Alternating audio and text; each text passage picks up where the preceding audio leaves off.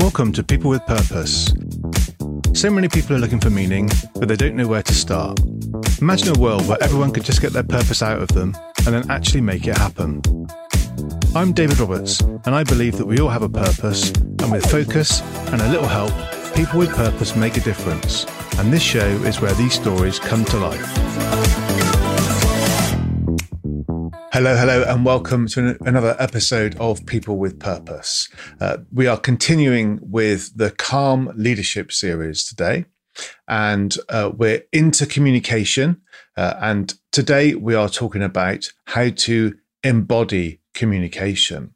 So, embodied communication.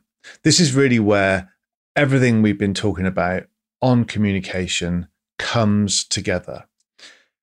We're talking about communication from the point of view of, as a leader, you using the way you communicate to create desire. You want to create other things with communication, but desire is kind of at the heart of mobilizing people and yourself to actually go about making a difference in this world. And harnessing that desire is key. And desire is akin to creating an urge in yourself and others. So, urge, we've covered. Understand, reframe, gift, the gift of communication. And we're now on to embodying communication. So, if you want to be a better communicator, be a better leader, then it's about creating that sense of desire in others. And embodied communication. So what is that? Well, embodied communication is about more than just exchanging information in how you communicate. It's about understanding the emotions, the intentions of those you're communicating with, and really living that in how you communicate. As a leader, you want to clearly convey a message. You want to make sure that your message is fully received. But that's only half the story of communication. Communication is also about listening. It's a two-way thing. And listening in a way that gains a good understanding and appreciation of the full meaning of what's being said. So listening also means that the people around you and in your team feel like they've been heard. And if they feel like they've been heard, that's great. But also if they feel like they've been understood to the extent that they know that they've been heard and understood, then that's where embodied communication begins to be more visceral, begins to be more present. It begins to be more effective. And embodied communication can be instinctive at times. But oftentimes when we communicate with others, we misfire. Things are misunderstood or misheard, or, it might be that people see what you're saying, but take a different intention from it. And when that happens, that can cause conflict, unnecessary conflict. That can lead to frustration, and the leader can then become disconnected from their team. And it's not just a leadership role in a work context. This is about leading a conversation, about making a decision in any context, family, relationships. Without having communication as an embodied skill, you're running the risk of these things misfiring, communication going astray, people making up their own version of what they think it is they've heard you say, you making up your own version of what you think it is somebody else might mean. And if we're all working to be better communicators, we're all recognizing that we've also all got something to learn. We've all got, some progress to make in this area.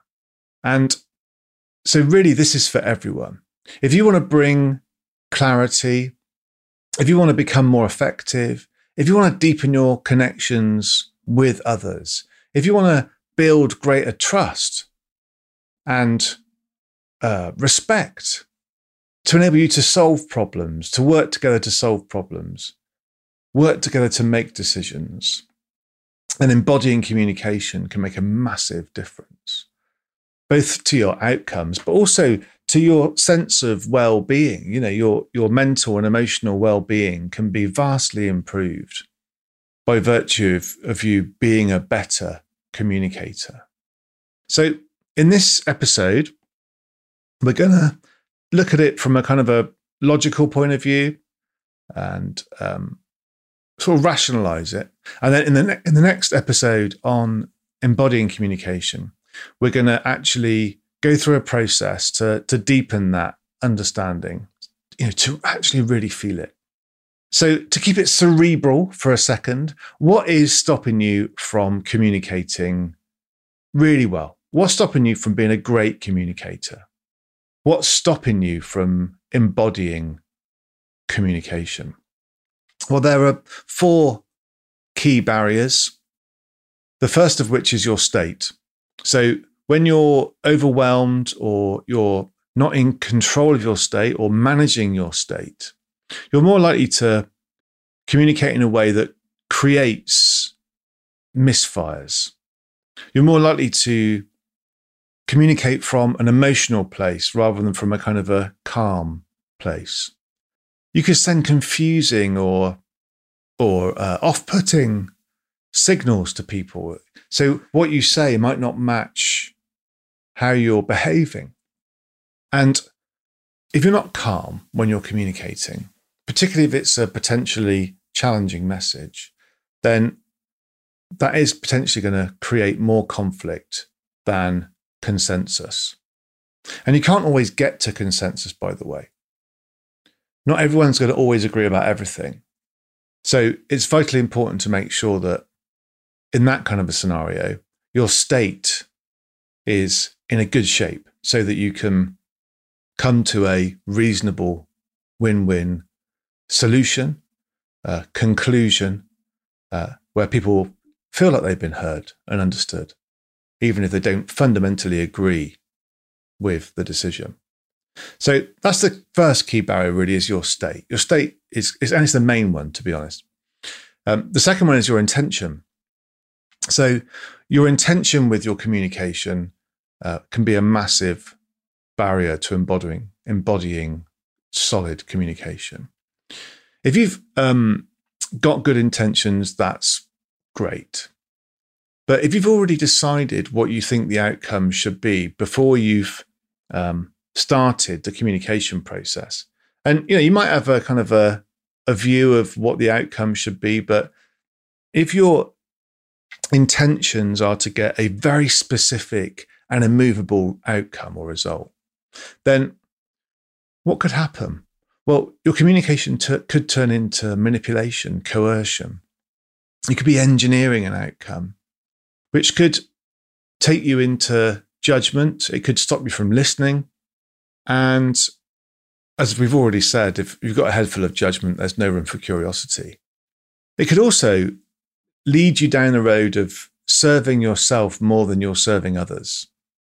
And, your intention, like I said, overall could be good. But if you're so fixed and so rigid, specifically on an outcome, then you could end up with a huge barrier in the way. So that's the second one. So the first one's your state. The second one is your intention. The third one's your body language. So if your body language is either inconsistent with what you're saying or perhaps a bit negative, then people will notice. 55% of communication is your body language. So, your body language or your non-verbal communication, which I suppose also includes tonality, could contradict the words that you're actually saying if you're not careful. And that'll confuse people. People, worse still, might not be confused. They might not trust you as much. So making sure that it's consistent, the way you move, your tonality is consistent with the words you're saying is crucial. And, if you don't like what somebody else is saying, your body language might instinctively kick in to send the other person a very clear signal that you don't like what they're saying. This whole thing about being defensive and crossing your arms, and even closed body language can just give the message that you don't really want to go down this road. Avoiding eye contact. One thing that can happen sometimes when people are impatient is they can begin to tap or tut. That can be really restrictive and put a barrier in the way. So, whilst you might not agree with or particularly like even what's being said, if your body language is negative, it's going to create a barrier. It's going to be mirrored. If your tonality is harsh when you're attempting to deliver a soft and caring message, it's going to feel incongruent. So it's going to put a barrier up. So if your state's a barrier, potentially, your intention, though good, could become a barrier if it stops you from listening. And your body language could be a barrier as well. Then the fourth thing could be your focus. When you're trying to do too many things at once, then you might not be focused on the conversation. You might be focused on the other person, distracted or drifting off and daydreaming.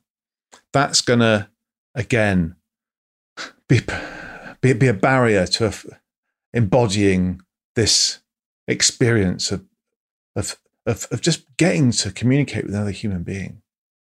You're going to miss stuff. You're not going to be as aware of how the other person is responding to what's being said, or how the other person is feeling about the message that they're trying to convey if you're distracted and unfocused. So you've got to avoid those distractions and focus on the conversation. So there's some of the barriers of not embodying communication. So how can you embody communication, really embody it to be the best leader that you can be? Well, here are 4 skills, practices that you can take on and try and improve to really fully embody communication. So the first one is to be a really engaged listener. The second one is to fully maximize those non-verbal elements of communication. The third is to be assertive. And the fourth, perhaps unsurprisingly, is to manage your state. So let's take those 4 things in turn. So how can you be an engaged listener? Well, when communicating with other people, we often focus kind of pretty well exclusively on what we're going to say. So you're preparing for a meeting and you're going to have a difficult conversation. Again, that terminology says a lot, doesn't it? So you want to get your words in the right order. But effective communication is not just about getting what you're going to say in order. It's also about listening and being a really engaged listener. So yes, do your preparation, prepare what you want to say, but also in your preparation, be prepared for the words that you're going to receive and the non-verbal signals or signs that you're also going to receive. Remind yourself about body language. Remind yourself about tonality. And be prepared to be very aware of that in the conversation. Listening well, being a really embodied listener, an engaged listener, is not just about understanding the words that are being said to you, but it's also understanding the underlying emotion and state that those words are coming at you with. And there's a big difference between listening and hearing. When you listen, and when you're really, engaged with what's being said, you'll hear those subtle inflections of tonality. And that will tell you how the person is feeling and how they're trying to communicate that with you. When you're an engaged listener, not only will you understand the other person better, but you will also make that person feel understood. And that can really build a strong connection between you and them. And it also, listening requires you to be calm. And again, if you're calm, then the other person is more likely to be calm as well. And yeah, mirroring the way that the other person is speaking is great, because it gets you on the same page.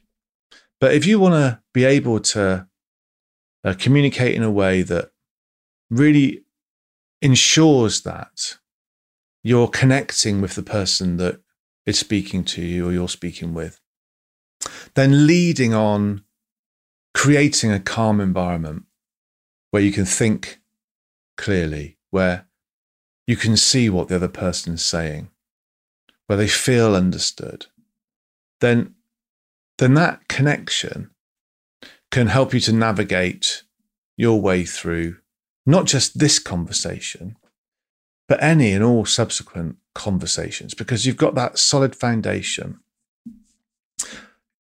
If you've ever been in a situation where you're talking to somebody and their eyes are darting around and you're not sure if they're listening, or you get, sometimes you don't even see it, but you get a sense that they're somewhere else. Well, you don't want to make people feel like that, do you? You want to make people feel like when they're speaking to you, they are the only thing on the planet that matters. So how can you create that kind of scenario, that kind of feeling in others? Well, it's by being an engaged listener. So focus fully on the person who's speaking. You can't, to my mind, be listening properly if you're distracted by other things, if you're responding to notifications on your phone, and that, again, that's a physical distraction, but maybe you're even just thinking about something else. You also can't be an engaged listener if you're thinking about what to say next when they're still talking. Now, again, this is a real skill. It's challenging concentrating on what somebody else is saying completely all of the time. But if you can practice it, you'll find that a great richness will come with that attention. So focus fully on the person who's speaking. Don't interrupt. And also, if somebody's talking about something that's happening to them, avoid turning the conversation about, from being about them to being about you. Very often it's in conversation, it's tempting to relate by when somebody shares an experience with you that they've had, you talking about an experience that you've had that's very similar. And again, that can be a good conversation. But for a really great conversation, surely asking questions to probe a little deeper, to understand how it felt, what they saw, what happened next. If you can turn that temptation to talk about a similar situation that you've been in into a question that makes you more curious about learning more detail about what happened to them, then that, again, can really help you to be a better listener.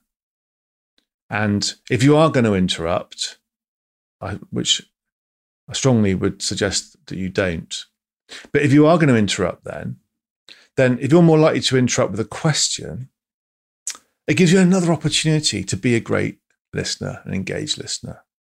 So, yeah, avoid interrupting and ask another question. I mean, you can also show interest with your body language, by nodding, by smiling, by making sure you've got open body language, small noises of encouragement can be good as well.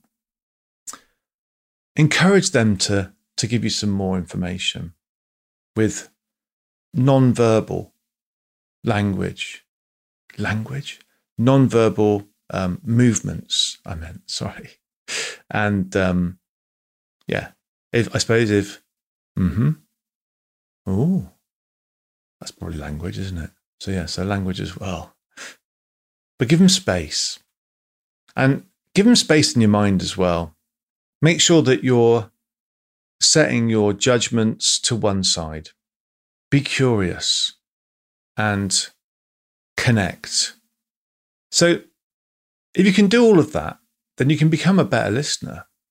You can hear not just the words, but also the emotion behind the words that the other person's using. You can connect in a non-verbal way to the tonality and to the movements that person's making. And in a way, you get on the same wavelength.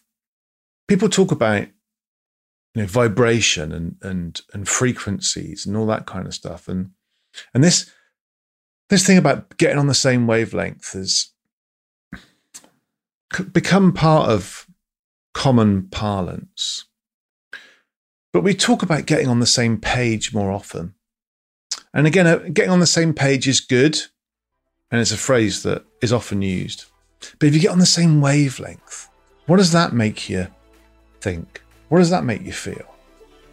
To me, it's a deeper level of connection that you can only really get through being an engaged listener. Thanks for listening to People with Purpose. I hope you've enjoyed the show and are enjoying going on this journey. Please remember to like and subscribe and give us a 5-star review. Tell all your friends. And if you're interested in finding out more about any of the things we've covered in this episode of People with Purpose, just get in touch. All the details are in the show notes. Thanks. Bye.